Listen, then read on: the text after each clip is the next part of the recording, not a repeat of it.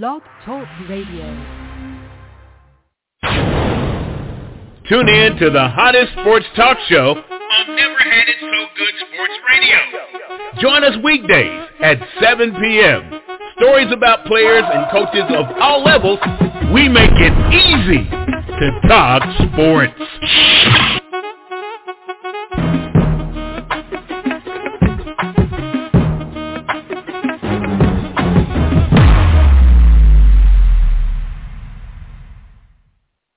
All right, welcome back to Never Had It So Good Sports Talk Radio. We are ready for our second hour tonight. Again, thank you to Coach Tommy Boughton, Coach Rob Ambrose, Coach Wise, and also Coach Donald Hill-Ely. We appreciate your time and all of the input and the questions we had tonight. Let me welcome in my co-host, Duck Riley.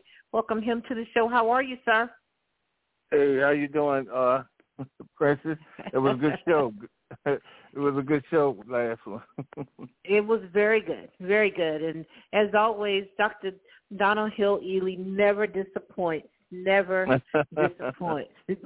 I love the folder that's labeled you, and when you get your coaching job, then you can run those plays. All right, so tonight we are going to talk about dual roles within the athletic department, or just dual roles, period. And what I'm going to do is just call out the last four of your phone number and then welcome you to the show, and you can say hello then. So that's what we're going to do here. Let's see, 6810, give us your name. John H. Lilly, head football coach and athletic director at Independence High School. Thank you, sir, for being on. We appreciate it. Love it. Thank you. Awesome. Hold on right there. We're calling out the last four of your phone number, and you can give us your name and where your position is at. 8120, give us your name. Hi, Donna Armando, Rancocas Valley Regional High School, school counselor, strength and conditioning coach, and powerlifting coach. Dual roles, triple roles for sure. Thank you for being on. Hold on right there. 1003, give us your name. Don Jones, Bluefield High School, Bluefield, West Virginia, assistant principal, athletic director, and assistant football coach. Welcome to the show, Mr. Jones. We appreciate that. West Virginia will always be in the house, won't they, Doug? For sure. All right, that's it so far. We can kind of wait, or you can go ahead and get started, and then as they come in, I'll definitely introduce them. Yeah, Tanya Tolson, she should be on. Yeah. She's not. You want to text her while we're holding on for everybody? Yeah, you could possibly talk to Coach Lily, Coach Jones, and Coach Armando about Huggy, if you want to talk a little bit about Huggy Bear. You know what? I'm sure that we're all there, and I'll start with you, Coach Jones. And in the previous show, I wanted to talk about Coach Huggins and where he is now, and the fact that there was, a charge in Pittsburgh, and now he is coming back to the university and saying he never resigned. He wants his position back. As a coach, as an athletic director, we have ourselves a little bit of a mess. Your thoughts about that, Coach Jones? And if you're not talking, can you put your phone on mute? Because I hear a lot of background noise. If you could do that for me. Okay. Well, Coach Jones, can you answer that for me? Yes. The times have changed, and those things now that was once acceptable, or I don't want to say acceptable, that you could probably get by with, they're just not going to happen. I mean, and we're seeing that not only with Coach Huggins' situation, but the situation at Northwestern. Those are things that, back in the 80s and the 70s were happening, and coaches didn't have to worry about losing their jobs. But now things have changed, and the fact that you're in a leadership role, and it's kind of hard to lead when you're out doing things that you're trying to tell your players that they can't be doing. So, I mean, I hate it for Coach Huggins, but I think the university had no other choice to do what they are doing, and I don't see any way for him to get back his position. Yeah, I think it'll be tough for him to then evoke the trustees, the president themselves, and say, hey, I want my position back. My wife texts you and resign. I never did. So that's a tough conversation there to have. Donna, your thoughts about this? And I think Coach Jones alluded to Northwestern, where Coach Fitzgerald has been let go because of hazing issues that have come up, and I guess have proven to be true. But your thoughts about Coach Huggins and what he's going through? Follow it the way you guys follow things. I work at a high school, and my world's a little bit different. Obviously, if these allegations are true or what has happened, it is a lot different from the 70s to where things are today, and all of us have to be very careful of what we say and do. Yeah, I agree with you. Coach Lily, before I get you in here, let me welcome in my co-host, Tim Moore. Tim Moore, welcome to the show. I'm glad to be with you, Princess. Thank you. Thank you very much. I find this discussion quite interesting. There's a lot going on with the situation in Northwestern with Coach Huggins, and then I just saw right before we came on the air that Larry Nassar, the doctor from Michigan State, got stabbed while in prison several times. Yes, sir. Just a lot going on there. Several times, twice in the neck, I'm hearing. So I think that was definitely sad in so many ways. And we've discussed Larry Nassar before, but yes, attacked in prison. All right, let me welcome in Tanya Tolson to the show. Ms. Tolson, how are you? I'm doing amazing. Just a funny situation. I'm in the ER, so I'm going to be in and out. You guys are having me on mute.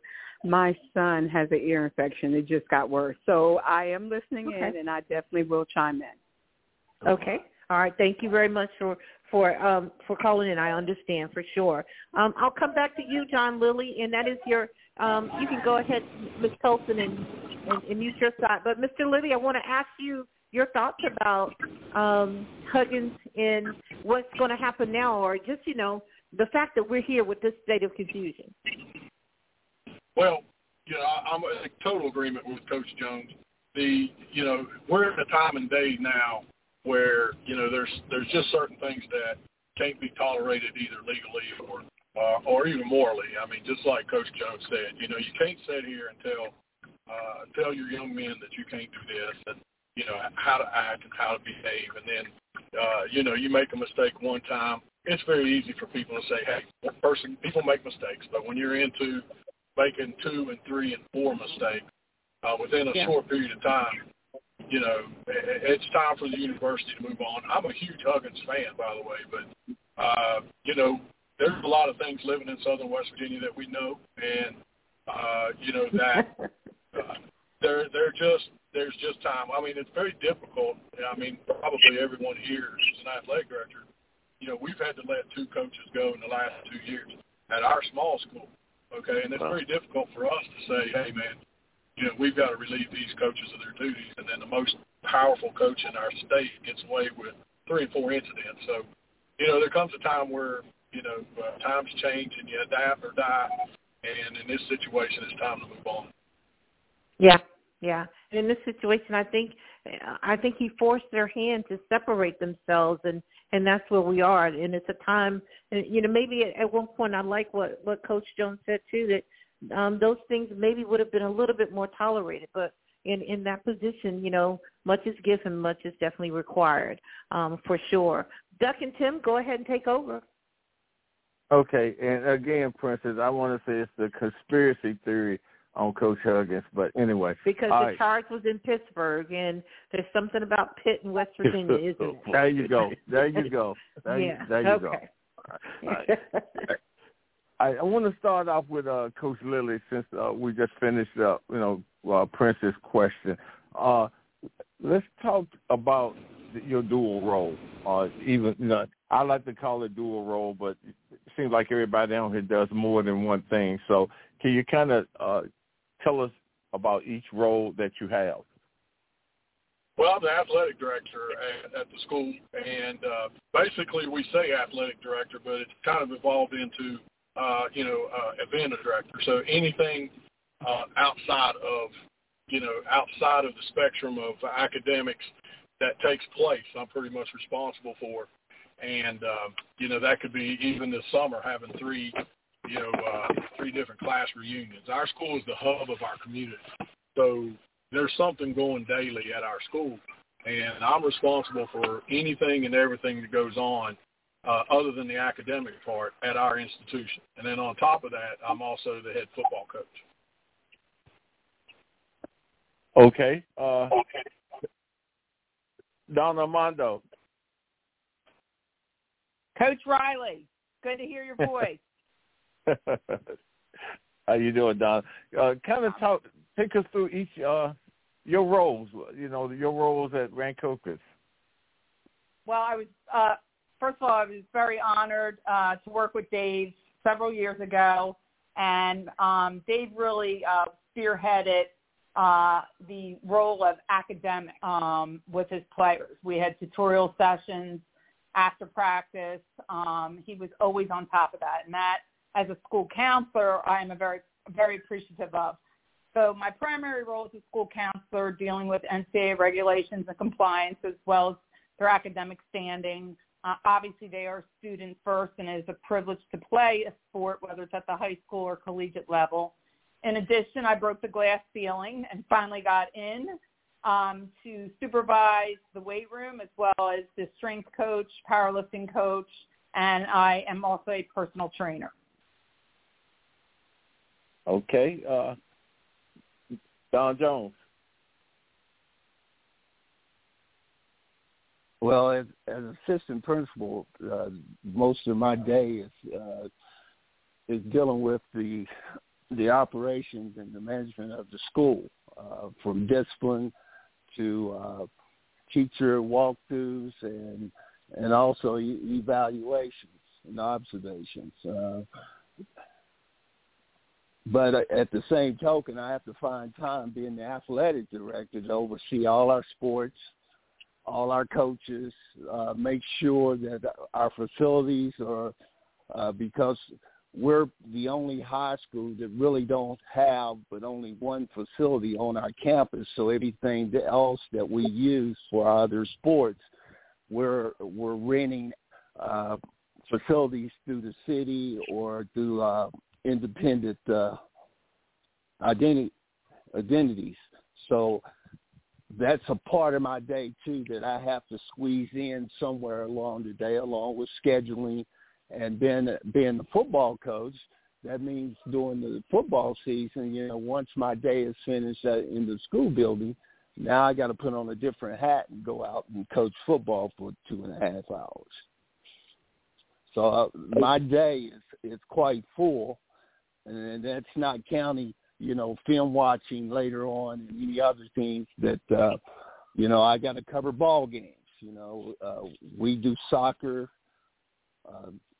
during our football season in the fall. So, I got boys and girls soccer that I have to cover. So that limits a lot of my time at practice because I have to be administrator on duty at those events. Okay. Ms. Tolson. Hello, everybody. I'm assistant principal first, and that is of high school. And I am also the football academic coordinator. So all transcripts, all inquiries for our athletes when it comes to academics, all come through me at Mountain Island Charter.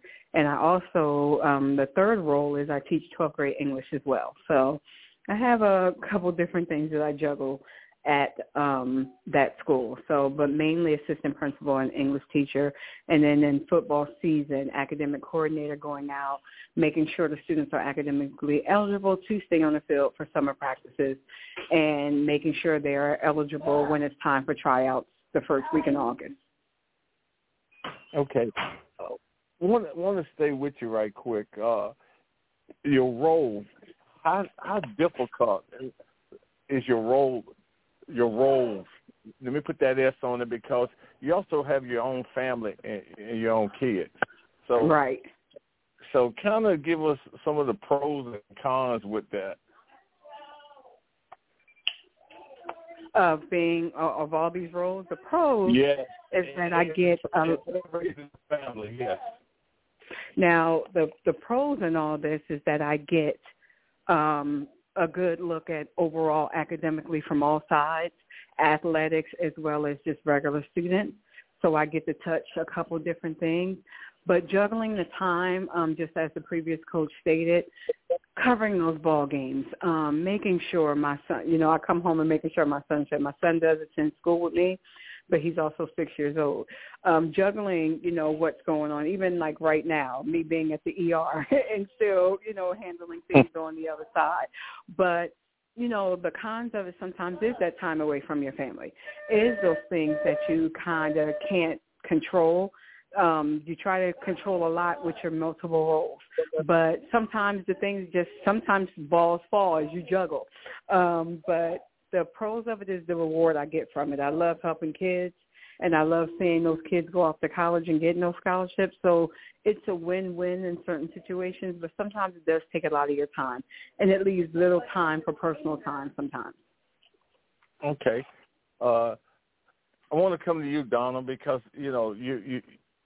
I've known you forever, academic counselor for us, and now you're doing this basically the same stuff, but you kind of moved into another direction as far as strength and conditions, powerlifting, and you're also a trainer.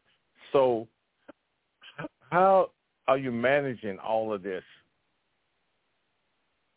Well, I'm a little bit older, so my responsibility is a little bit less. I have a grown son now and 2 grandchildren, but I also want to be there for all their activities. And quite frankly, I look every day. I mean, I'm already looking at my calendar, and I still am old school, writing everything in an agenda, putting stickies everywhere. I do not use my phone. The kids laugh at me, but it works for me.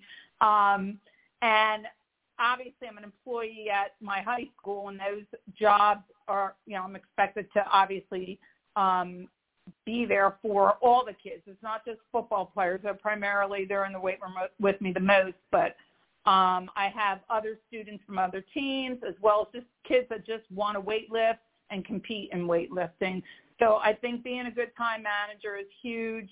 I know myself, I get cranky if I do not get a workout in every day, so I make sure I make time for that. It could be early morning, late afternoon, late evening. That makes me a better teacher, a better educator, a better coach. So I think we have to make that time. I know that the buzzword is self-care. I just call working out. Okay.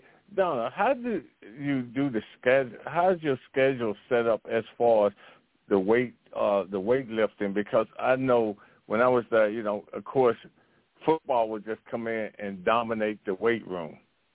So how do you say, hey, are you saying at this time you guys could come in? Or how is that working out? How are you balancing everything? So all the coaches get an email from the athletic director, and then they go through me with times. And, not in season, obviously it's primary, but not just because, football takes precedent over field hockey. So we have a schedule that's done after school. Usually after their practices, coaches like to come in, and it's not every day when you're in season. It's more the out of season that we have to work with. But our primary goal with the weight room after the school day ends is for the kids we call non-affiliated with the sport. We make sure they get their hour in the weight room without having to fight for equipment and get on and, using barbells and the racks and everything. And then the teams come in, usually around 4 o'clock. Some choose to come in at, 5 a.m. in the morning. That's what football's been doing, and that's worked out well. I think it's really that difficult. I think all coaches have a good respect for each other and are flexible, and we'll work that out if there is some sort of, conflict in the schedule. But it's worked out well having a schedule, not just a team walking in. We don't do that anymore. Okay. All right, Coach Lilly, athletic director, also coaching football. How are you keeping everybody happy? Because, a lot of times you have to be at the other sporting events. So how do you manage your time with that? Well, fortunately, I've been a athletic director at other schools. So over a long period of time, the longer you do this, the more abreast and the more organized you get with what you would assume is your system. And, the biggest thing is try to make sure that your organization is as good as you can possibly be and with your time. And I'm very fortunate that, I've got an administration here at Independence that we all share the same culture ideas of what we want to accomplish with our school as well as our athletic department. Because, as you know, I inherited a mess here with football. They had 5 coaches in 7 years. And then athletic director, we had 3 in 4 years. So, we had a mess. And I guess the positive side of that mess is we could regenerate, a new way of doing things at Independence. And, I'm fortunate that I got a principal and assistant principal that will split duties for us. So, we're kind of like Coach Jones, like our soccer program has to play at a separate complex. But our head principal or assistant principal generally will administrate that over there. But as far as on campus, I will administrate everything here. So basically everything athletically is generated by me on a schedule as to who goes where, what buses go where. And so there's really kind of like, one guy responsible for all the athletic, events. So if there's a mistake, there's one guy making a mistake, not 3 guys making a mistake. And it takes a little bit of time, but, we've gotten to the point where we've established a good culture here. And just like Coach said before, we've got really, really good people here that, our coaches can run their programs. You don't have to micromanage. Okay. Now, coming back to you, Coach Jones, seems like you're doing a whole bunch. When I say that is, I know by being the dean of discipline and you're assistant principal and you got to discipline kids, how do you do all of this and coach and become, as an athletic director, and you're covering events? Because sometimes discipline and students are waiting for parents to get there to kind of run over into, it's a carryover into maybe the sporting event or even when you have to go watch a sporting event. Can you kind of share with us about that? Well, one thing I'm fortunate to have is 4 administrators in our building. It's the principal and 3 assistants. And each one of us at one period of time is not currently have been coaches. So what we try to do is, like say the fall season's coming up, we have 2 soccer teams, we have golf, we have football and volleyball going on at this time. Now we all work football games, but what we'll do with our other sports is we will divide those up amongst each other so the same person's not doing everything all the time. Now, when it comes to discipline, on that front, sometimes you do get caught up where I'll miss practice because I'm disciplining a kid. And I'm waiting for a parent to come pick that kid up. That parent may not get off till 5 o'clock, so I'm sitting with that kid in the office until his parents come and get him. And that doesn't happen too often because we're in a small little town, so basically most parents can get to their kids or have another family member come pick them up. But when you're dealing with programs or athletes, it tends to make it tough. Not only tough because you want to change things, it's tough because they feel like they deserve a little bit lenient punishment, and which it doesn't happen that way for me. I tend to be, if anything, I'm a little harder on those kids because we stress the importance of doing the right thing. But when you're in a small town, everybody knows you. Parents are constantly calling you about situations, but And I tell the parents, like I tell them all we ask the kids to do the right thing. So if they're doing the right thing, then we don't have a problem when it comes to discipline.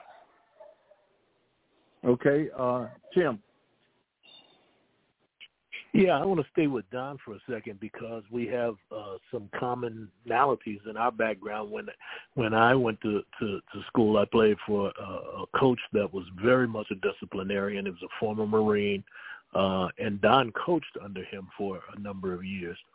One of the things I noticed was the coach back then had a great deal of control over much of the athletes' lives. They could demand things of us that nowadays parents and kids want to go to court over. So I noticed when I came back to visit that even he was allowing things to happen that would not have happened when I was in school. I say that to say this. We always had kids in school who were smoking weed and drinking and doing all kinds of different things. But we didn't have social media to deal with. These kids now not only are dealing with a situation where you can't discipline the way you used to, they've got access to information that we didn't have at that age. And also the athletes who were isolated largely from a lot of those things, really you can't control their lives that way now. And I'm wondering when you have to shift gears from dealing with an epidemic of vaping and things like that are going on among the student population, and then you go to shift gears to dealing with the athletes, how do you shield them from those things, and how do you shift gears in your discipline with those kids?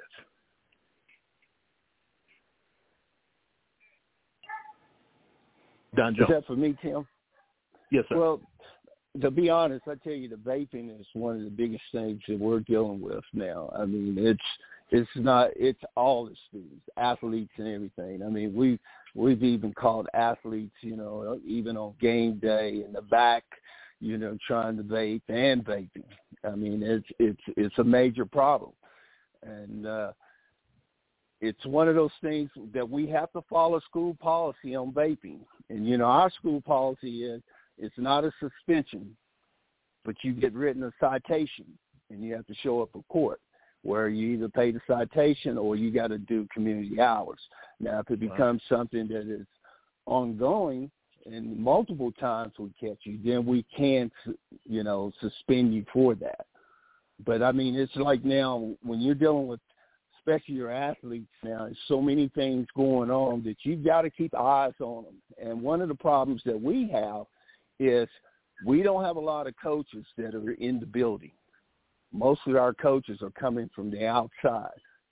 So when that bell rings and those kids are coming down to the dressing room facilities, a lot of times there's only one coach down there watching 50 and 60 kids because we're waiting for other coaches to show up. So that presents a problem, especially now you got to worry about hazing, you got to worry about vaping, you got to worry about kids trying to get hot before practice. I mean, there's just so many things going on. So we have to organize. We've got a station where this is where you report until we get our coaches there so we can have eyes on you. So it's tough. It's a lot different than it used to be. When you're disciplining athletes today, these kids are not like it was years ago, because years ago all you had was athletics. Right. Now they got so many things going on. We got good kids that are real good athletes. Rather than go through the punishment, they quit. They'll walk out the door. So you have to find other ways sometimes to deal with kids, but you don't get away from, what the basics of this is, how a program's going to be, and whether you're good or not, there's certain things we're not going to tolerate. Tanya Tolson, you're at the MI Island Charter School. Of course, you don't have to deal with these kind of problems at your school. Yeah, that's real funny. Yes, we do. Not on a grand scale, but we did have some of the same issues. But the only holdback with us is we can't double discipline And that's been a problem for us for probably a couple of years now. So what that means is if I go into a classroom and I see a kid and they get in trouble inside the school, I cannot remove him from the field. He cannot have a double punishment. So that's been a problem for me. It holds it kind of ties my hands, especially when it comes to the vaping and the discipline issues in the classroom. And that's the problem we were having. So in his heart, does she, or he has a penicillin allergy? She can do it by herself. But he can do it yes. by herself. Okay. So what we've been doing to try to combat that is just to almost make some of the athletes sign contracts. And in any of those things where they break the contract, the discipline goes up from there. So say you have to sit out for a quarter or you have to sit out for half a game. And as it gets higher and higher, it goes to a full game. And then it goes to a, week suspension up until removal from the team. So, yes, overall, 97% of the time we don't have these issues. But that 3%, it's a big problem. And what we try to do is handle it both sides, but we tend to make it so much so that they lose the athletics because with our kids that matters. We're a small school, we're 1A, but we're starting to make a lot of noise because we have sent kids to Stanford and Columbia and all those places. But we also, the kids that we sent were very disciplined. And as we're going up in the years, as the coach said previously, we're dealing with a whole nother set of kids with a whole nother set of problems, like the getting high, the vaping, and, just the overall discipline of I'm an athlete, you can't touch me type situation.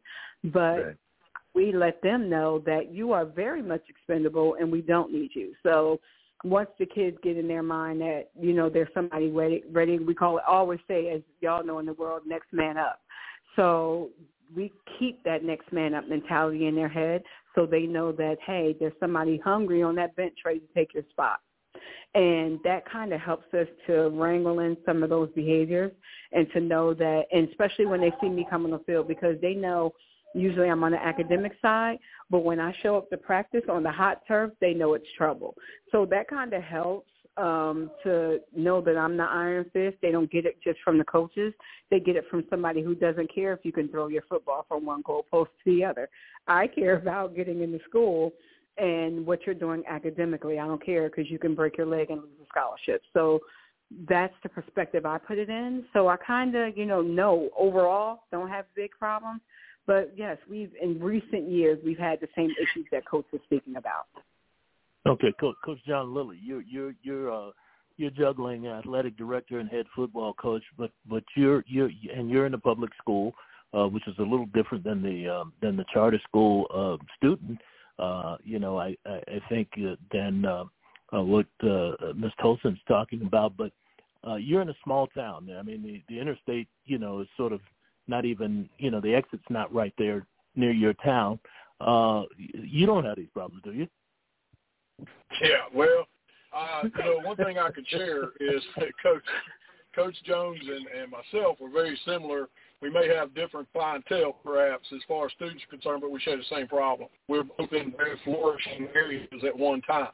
And over the last 20 years, it's been an economic atomic bomb in this area, in the Appalachian region, as far as jobs are concerned. So, we're battling, we battle drugs, we battle vaping is huge, just like Coach Jones says. I mean, it's probably not a day we don't deal with at least 10 a day, and some of them are athletes as well. The other problem with this is the lack of a family unit. So we all got a little bit of a common denominator in knowing Coach Carlock, and I was in the Marine Corps as well. So over the last 10 years, I've really worked very hard to change my approach. In some incidents, and I know Coach Jones personally, and I know Duck, and we're all kind of in this same boat. We've had to change our role to almost like a father-son role. So, your first instinct of cutting someone or severely disciplining someone, it probably not your first instinct anymore. Your first instinct is that, we got a young man that's raising himself. So we have to teach him, or her, these are the things that you don't do in society. And it's really quadrupled our roles as coaches and as athletic directors and principals that now we have to assume this new role of, in these kids' lives and more of a father figure or a mother figure for these young men and young women. And one thing that we have done that's been very good for us, instead of coaching reactive, is coach proactive. And, we set up leadership academies, and we have our athletes come in. We talk about leadership, and, I think we all know the best teams are student-led teams. So if we got teams that are being led by positive people and competitive people, we tend to have less problems. But if you got a program that's being led by the coach and the coach only, then you've got problems, because those kids they're not going to react. They need their peers. So some of the things that we're doing seems to be working for us a little bit, and but now we want to take it in our athletic department as a unified approach. So we just don't want each coach doing something. We want us all doing something. So the good thing about being an administrator is you can hire people, when those jobs come open, and that share your same philosophy and your same culture that you want to establish at that school. And that's what we've been really successful at the last 5 years. So we may have a leadership academy being led by our basketball coach, because we generally at the small schools share the same athlete. So, we're trying to take a unified approach by being proactive. And this is what we want to achieve, and this is, how we want to do it, and this is how successful people do it. Not just, academics as well, because at our school, we're a low academic functioning school. I can tell you this. I mean, we were ranked at one time 121 out of 125 in our academics and test scores, because when the coal mine shut down, it blew this place up. And just like you guys are aware in Bluefield, when the railroad moved out over a 20-year period of time, that place died. So, we're all sharing the same problems. But, the one thing that we're trying our absolute best, and we're having some success, we've had some failure, but if we can try to be proactive instead of reactive, that's kind of where we're wanting to go with our athletic department. Okay. Donna Armando, I've been talking with Coach Lilly and Mr. Jones, who has, they're in public schools in the South, and, we've got Ms. Tolson, who's dealing with a charter school, different kind of situation. But you're at the Rancoras Valley regular high school, and you're not in the same geographic kind of environment they're in. You don't have this problem, do you? In terms of it would be naive to say that we don't. But I will say we have such great, from the top of our superintendent board all the way down to positions created, and not only with the athlete, but since we're talking about the athletes, that if there's a conduct issue, a bully issue, a vape issue, we have teams of people that will work with that student, their family, and resources, particularly in the mental health area. So it's a team of people working together. We want that kid, as you guys do, to succeed, not just because they're an athlete, because they're a human being, and we want to make them better. So, yes, there's consequences to behavior, absolutely. But I think that how we look at a lot of things, the consequences are if a kid is vaping or smoking weed, that, yes, they have to follow protocols as far as the school policy goes, but they're getting help, and they're monitored, and they're checked. We have what's called SACs. We have 4 of them throughout 2 different buildings. So there's substance abuse counselors. We have the school counselor on top of that, and each kid is assigned a dean of discipline. So, again, not to say gotcha, but to say we're going to help you. And it's, again, we're very fortunate. I will say that. That doesn't, again, mean there aren't issues that arise. Of course, there's always going to be issues. We're broken people. Human beings are broken people. But we can I've seen it. I have seen it. It's a beautiful thing when kids are coming from various backgrounds. We have a very diverse population. We pull from 5 sending areas. and we have the same issues that, maybe not as significant, but there's poverty here. There is drugs. We have broken families. It happens. So, but again, I feel like the school is such a great resource, and our community resources that are available to help students succeed and families to help them out. Okay. Coach Riley? I want to stay right with you, Donna, because I want to talk about the counseling part of your job. How much has it changed? I don't even know if it's called a clearinghouse and stuff anymore. How much has that changed now with you helping student athletes go to school? Well, it's gotten a lot easier, mainly because it started with COVID, and the rules changed with the NCAA and giving kids extra years and time, and SATs aren't required. So now things are done on a database that I remember old school paper pencil. I was writing kids' transcripts. A equals 4 points. B equals, you got an honors class, you get extra. Now we could just plug those numbers in. So, and that helps tremendously. But again, the human connectivity between a coach, between a guidance counselor, which is great. I feel we're very blessed that we get to meet with kids one-on-one, and it's a whole different side of a kid. But that time, hopefully, what we're, talking about, listening to, carries on in their lives, whether they're an athlete, whether they're in the choir, whatever it is, that the behaviors that, we would like to see that would make them better people show up in those places. And I do think we make a difference. I think educators do make a difference. It's hard, but I feel very blessed. I've been there 41 years. I absolutely love high school students. I love seeing them, whether they go on to college and play or intramurals, and I particularly love my kids that go into the trades and into the service. I just admire them. Okay, the last part of this question with you, Don, is now that with the subject matters, are you still having to give a rationale and a justification of the courses? Can you rephrase that? I'm not sure I understand the question. Yeah, when we would turn things into, say, History 103 or something like that, for example, into the clearinghouse, we would have to give a rationale and a justification of the course for them in case they didn't have it.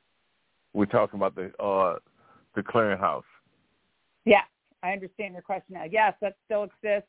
We have new courses that pop up all the time. Each year there's something new, so it has to go through the clearinghouse to get approved to be a course that they would accept. If name changes occur within a course, so it might be the same subject matter that's being taught, it still has to be submitted for approval by the clearinghouse. Okay. I want to come to you, Tanya. Now that some of the schools, I don't know if all of the schools are not requiring the ACT or SAT, how are you handling that portion? Because the reason why I'm asking you that, because I know you helped my grandson when it was time to take the test. So how are you doing with, most of the courses that you taught those kids?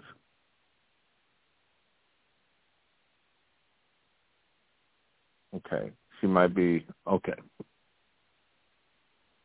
All right, I'll come. Yeah. Or she might be. She's at the ER. Donna, let me come back to you right quick, Donna. Maybe you can answer this. Are they still considering the 48H where the colleges can come back in and see exactly what courses are being offered? Yeah, absolutely. It never goes away. So if we, like I said, had a course, change the name, they can see, compare the two, like, yes, it's exactly the same thing. So whatever you submit never goes away.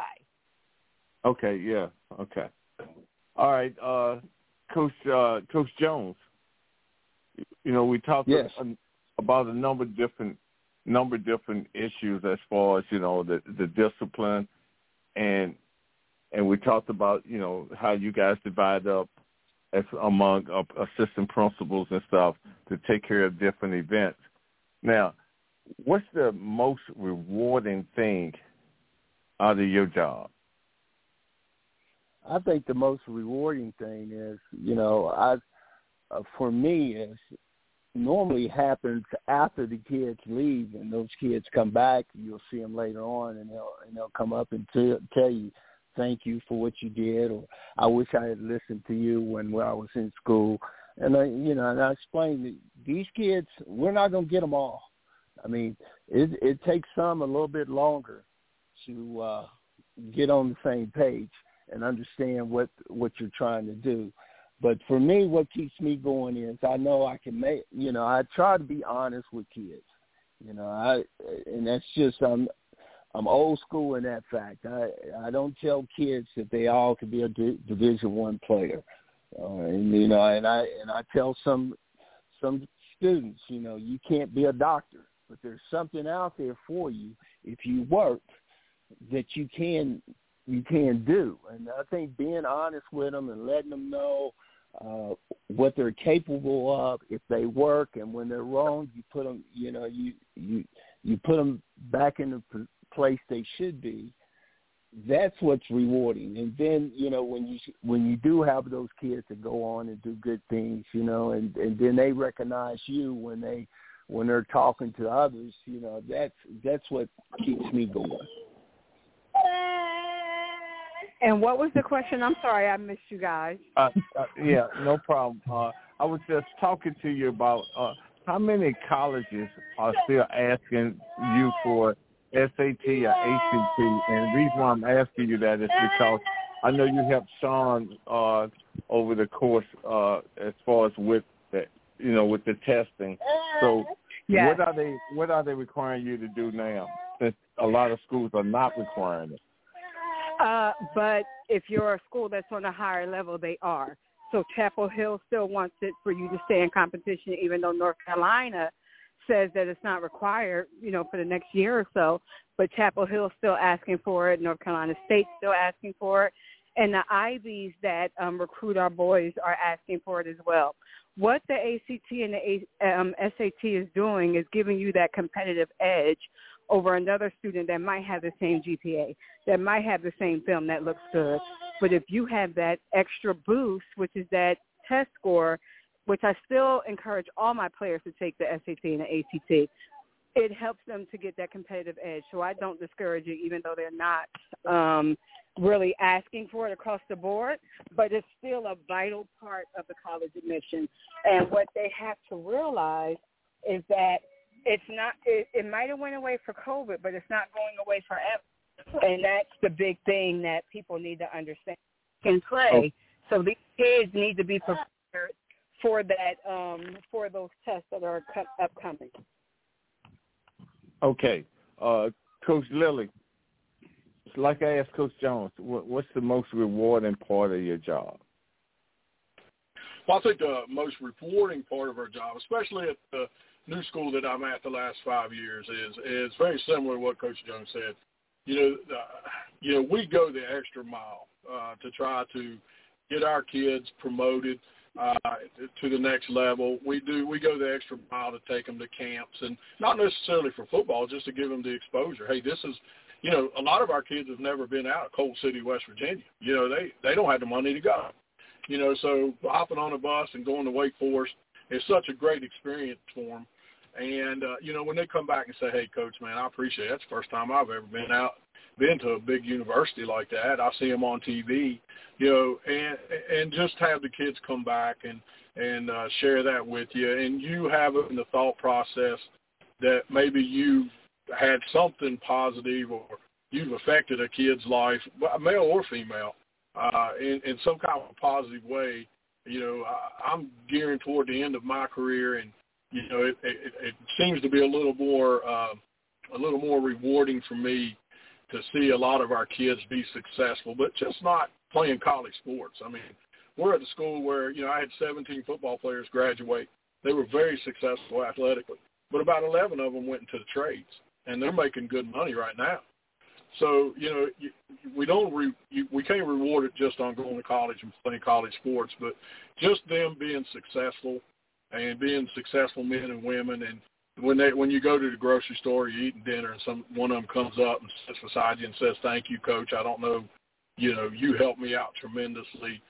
And I'm brutally honest too with our guys. I'm real honest with them. And I think they appreciate that. I really do. I think kids see through phony coaches really quick. And but the one thing, there's so much. These kids are getting so overwhelmed with so much false information through social media, to be honest with you, that, their expectation levels are far beyond their means sometimes. And to have someone that, has been there, done that, been in those shoes and be honest with them. But the answer to your question is that when the kid comes back and says something to you that you helped them in their life, or they couldn't have done this without you, or thanks for taking me to a camp, or, like we took our whole team to Wake Forest. Naturally, that freshman's not going to get much out of that. But you know what? 5 kids when we got off the bus was like, "Coach, thanks, man. I've never been to a school before." But, that made me feel good. So that's kind of where we're at with it. Okay. This question is for you, and it's going to be for Coach Jones. Now, as the athletic director, how do you handle the kids saying, "Well, football gets everything. We don't get anything from the other sports"? Well, honestly, I've only had one student say that, and it was a female student who made the comment. But if you want to know the truth, most of our athletes, I'm very fortunate because we're at a small school, most of our athletes play other sports. So we don't really have but maybe a handful, maybe that's 7 or 8 kids that aren't participating. And as soon as we go from football, we're a big wrestling school. So, we've got a lot of our young men right now at Appalachian State at a wrestling camp. And, then we got some going to basketball. And I think they see that we're divvying this thing up pretty good, and it's kind of like just, instead of saying it, they get to see us model it. That all our, like on my coaching staff, I've hired every coach on my coaching staff. Every coach on my coaching staff coaches another sport or a head coach of another sport. So we're really old school like that, like when you was in school, all of the coaches coached other sports. When you have that atmosphere, everybody's trying to help each other. Like I had a basketball coach, he started out 0-4. He comes up and he goes, "Hey, John, I need 3 kids. We can't compete without those 3 kids." I call them in and say, "Hey, you're playing basketball." And they end up 9-11. But they just come in the office. I say, "Hey, look, coach needs some help in basketball." "Well, I don't want to play basketball. I want to lift." "No, you're playing basketball. It'll help you for football because it'll work on your feet. And we'll put you in weightlifting class during the school, so you're not going to miss it." So I think the answer to your question is we try to model that up by, supporting each other and other programs. We got a good baseball program. And a lot of our guys play both, and we work really good amongst each other. And I kind of modeled that after the old school way of doing things. In the old days when you were hired, you wasn't hired as the football coach. You was hired as coach. And, if you wasn't coaching something, you was driving the bus, right? So that's kind of how we're doing it, Independence, and it's worked for us. So like I said, we try to model it, and so far that's eliminated that question for happening. I work for 2 female principals, so the girls are going to get what they're supposed to get, and I'm fine with that because my wife was an athlete, and when she was an athlete in the late 70s, early 80s, girls got nothing, and I saw that, and nobody wants that. So, we try really, really hard to make sure that our girl sports are on an equal basis with our boys sports as much as we humanly possibly can, and we just try to model that amongst our coaches. Okay. Same question, Coach Jones. Well, I guess, that's something that's been said, especially I know in Bluefield, even when I was in school, and that's going back a long time. And really today, I still hear it, but I don't hear it from the coaches because the coaches know.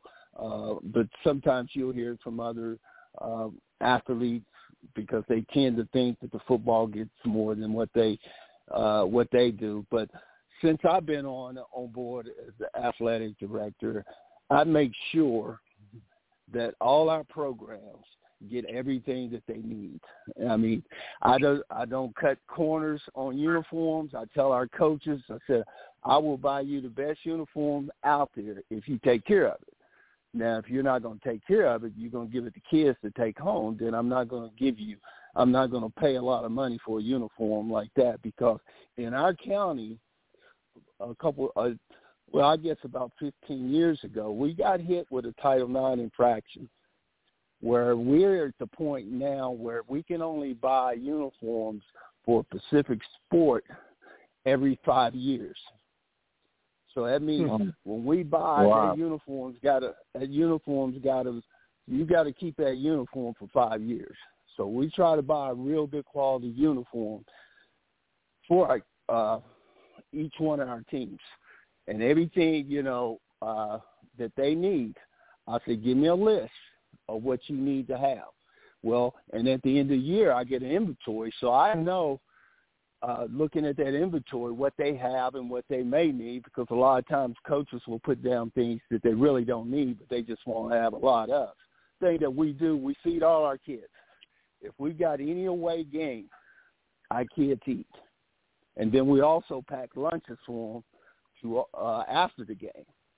Now, football is the only team that we don't let go home after school, whether it's a home game or away game. So we will feed the football team every week at school, and then, again, we'll pack lunches for them. But that's one question that you're always going to hear, especially around here, because decades ago and still today, our football is everything in our town. And I'm sure years ago the football pretty much got everything, because we have a big game where the first game of the year we put about 10,000 people in the stands, and we make pretty good money. That pretty much carries all our sports throughout the year. But we require other sports to do fundraisers to help out in the little things that they want. But if they don't come up to par, we still get what they need to run their program successfully. Okay, Donna, for the listeners out there, and a young lady, a young man that might want to do what you're doing, what type of advice would you give them? Well, first of all, you have to have the passion, and obviously connectivity to human beings. They got to know that you have the credentials and that they certainly buy into what you're saying. It's interesting because particularly when I have the boys in the weight room, especially I love when the freshmen come in, they right away go to the bench and put 500 pounds on there and think it's going to happen. And it just cracks me up. And, they don't have correct form or anything. And then so they're looking at this lady, and now here she is telling, like, what do you know? And then they see here's my credentials. Then they see me up on the board holding New Jersey records. Man, like this. Now you can hear a pin drop because they're all sponges. So again, I'm connecting with them. I'm listening to them. I'm laughing with them. I'm teaching them. So I think, again, obviously I have a college degree and I coached many years track and field hockey, then went over to the weight room.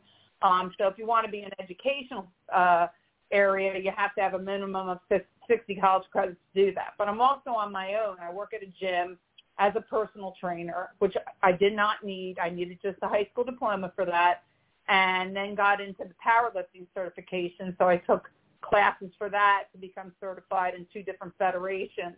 But I just, again, have the passion, have the desire, make the time. You're there first and you're there last. And the kids, it's easy then. It's easy. And if, again, the ambition to say, I really want to do this. I'll sign him up for meets or whatever it is. Or I really want to learn how to squat. I want them to learn how to low bar squat, not just high bar squat. Can you teach me that? So that's what I think that you need to have. It really, just people in general need to have that passion for what you're doing. Okay. Tanya, hopefully you can get on. What advice would you give to somebody? Okay. What advice? What advice would I give for what? Anybody that want to kind of do the same thing that you're doing, a young lady, a young man. For both, I would just say do your research and know that what you know.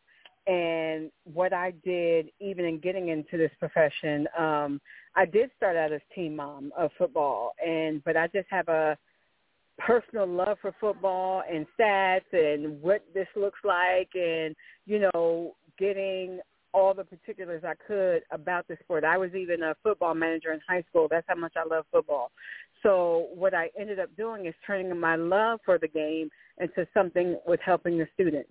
So, yes, I did start out doing that, but I also do my research because I get, just as Coach said previously, I get tested all the time and saying, oh, how cute, they bought their team mom, and then I run down exactly what I do, and they go, oh, okay, sorry.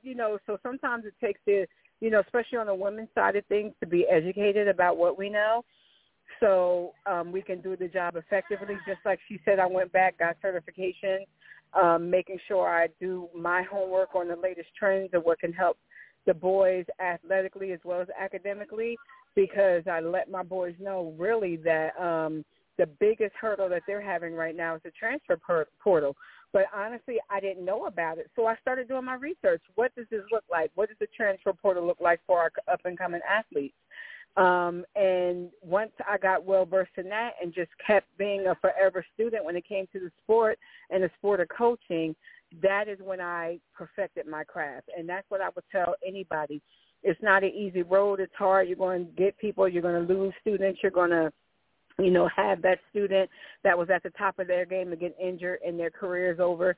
You just have to learn how to encourage and research and know what you know when it comes to dealing with these students' lives, because they honestly depend on you and look to you for everything most times, and you don't realize that until Coach was speaking before when they say thank you. I didn't, I haven't been out of my small town. I've never thought that I would go to Cornell. We had a student that just graduated from Cornell and one that just graduated from Stanford, and he was one of the examples that had to medically retire, but he still got his 4-year degree from Stanford, but he got injured. So those, learning that and telling your athletes and knowing your job and what you do is essential to being successful in this realm.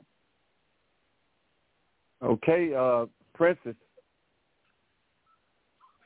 Thank you, everyone. We appreciate it. Don Jones, John Lilly, Donna Armando, and also Tanya Tolson. I appreciate you all taking time with us, and this was really just insightful for me.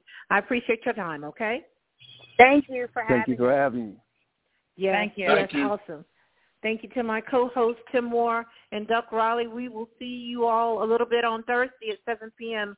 Tomorrow's Wednesday, and that's Sports Talk with K-Walk. Tim and Duck, have a great evening.